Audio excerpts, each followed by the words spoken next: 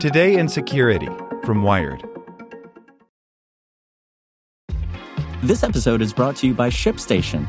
You know, some things take a lot of work, like sending little robots to far-off distant planets. And just as that's challenging, so too is running a successful e-commerce business, especially when there's so much to do. So I want to introduce you all to ShipStation.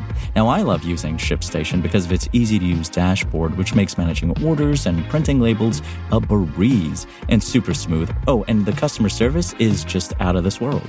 It's exactly what you need to help grow your business. Sign up for your free 60-day trial at shipstation.com/technews. That's shipstation.com/technews. This is the story of the one. As head of maintenance at a concert hall, he knows the show must always go on. That's why he works behind the scenes, ensuring every light is working, the HVAC is humming, and his facility shines. With Grainger's supplies and solutions for every challenge he faces, plus 24/7 customer support, his venue never misses a beat. Call quickgrainger.com or just stop by. Grainger, for the ones who get it done. Today in Security from Wired. How to understand the Russia hack fallout. Not all SolarWinds victims are created equal. By Lily Hay Newman. Recently, news broke that United States government agencies and corporations alike, as well as international targets, were victims of a massive nation-state espionage campaign. But as the revelations continued to pile up and new targets were discovered by the day, it can be hard to get a handle on what exactly happened and what it all means. The hackers, who've been widely reported as Russian, compromised high-profile targets like the U.S. Commerce, Treasury, Homeland Security, and Energy departments, as well as companies like the security firm FireEye. All of the attacks appear to stem from one initial compromise of the IT infrastructure and network management firm SolarWinds. Hackers had breached the company as far back as October 2019, then planted malicious code in software updates to its network monitoring tool, Orion. Any customer that installed an Orion patch released between March and June inadvertently planted a Russian backdoor on their own network. In a statement, the Department of Homeland Security's Cybersecurity and Infrastructure Security Agency said it, quote, has determined that this threat poses a grave risk to the federal government and state, local, tribal, and territorial governments, as well as critical infrastructure entities and other private sector organizations. CISA, the FBI, and the Office of the Director of National Intelligence are all part of a, quote, Cyber Unified Coordination Group that is quarterbacking the U.S. government's response to the widespread intrusions and working to get a handle on the scale and scope of the situation as quickly as possible. Not all of the victims of this campaign were affected in the same way. In some cases, Russia planted a backdoor but didn't go any further. In others, it moved deep within their networks for reconnaissance and data exfiltration. Figuring out the difference and the implications of each is going to be increasingly important as investigators dig deeper into the SolarWinds morass. In the ether. SolarWinds claims to have more than 300,000 customers in total, but not all of them would have been impacted by the company's compromise. For one thing, the situation only affects those who use Orion, and within that group, only those who installed the tainted patches would have been exposed. SolarWinds said in a U.S. Securities and Exchange Commission breach filing that it's notified roughly 33,000 Orion customers about the risk posed by the malicious software updates. But the company also said in its submission that it believes the actual number of customers with potential exposure is less than 18,000. While it's generally a best practice to install updates on your personal devices as soon as possible, things often work a little differently in massive enterprise IT settings. Organizations are often way behind on patching their network infrastructure and fleet of devices. Running these updates without causing downtime or other unforeseen problems involves complicated logistics.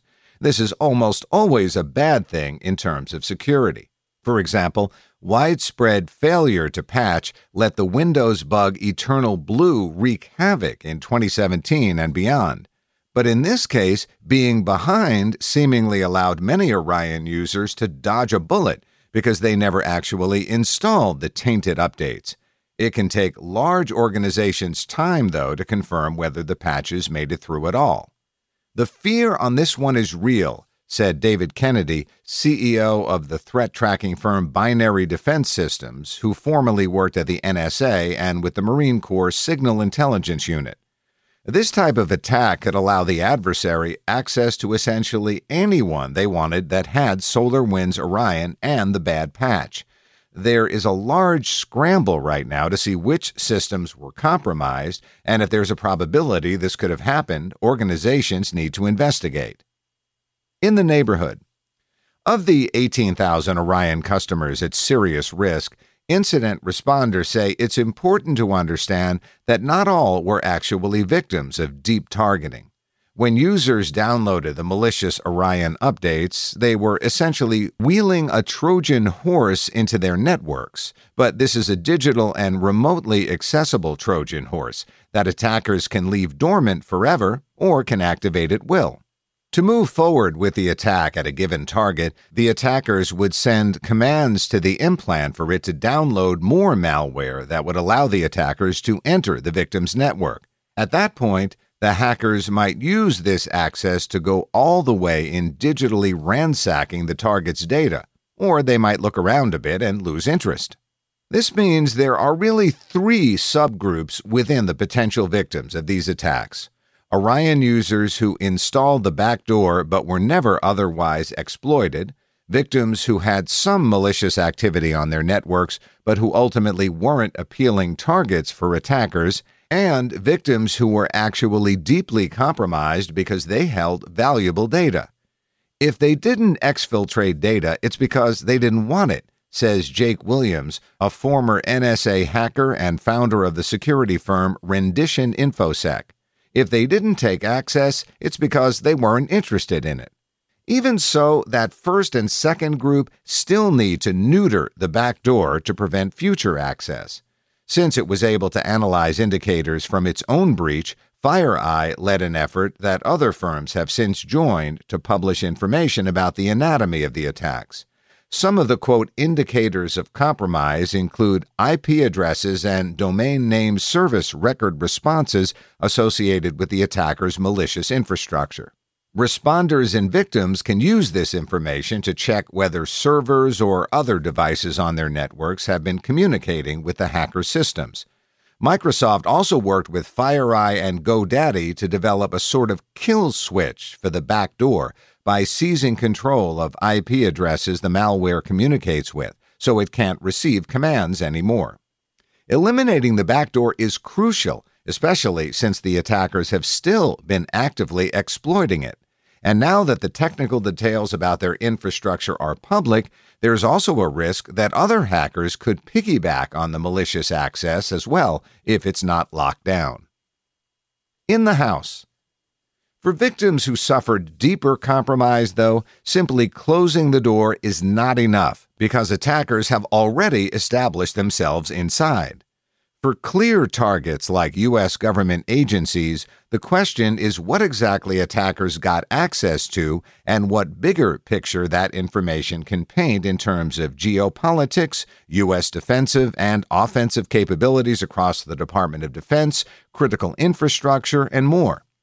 Identifying exactly what was taken is challenging and time-consuming.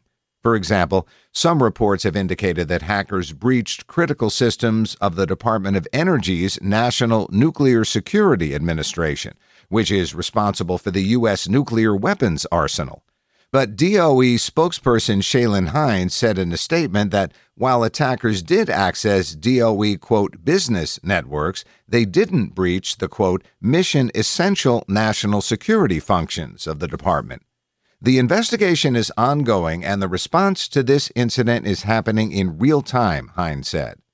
This is the situation for all victims at this point. Some targets will go on to discover that they were impacted more deeply than they initially believed. Others may find that hackers kicked the tires but didn't go any further. This is the core danger of a supply chain attack such as the SolarWinds breach. Attackers get a huge amount of access all at once and can have their pick of the victims, while responders are left playing catch-up. Though it's difficult to establish the full scope of the situation, researchers have been making a concerted effort to sort out who was hit and how badly.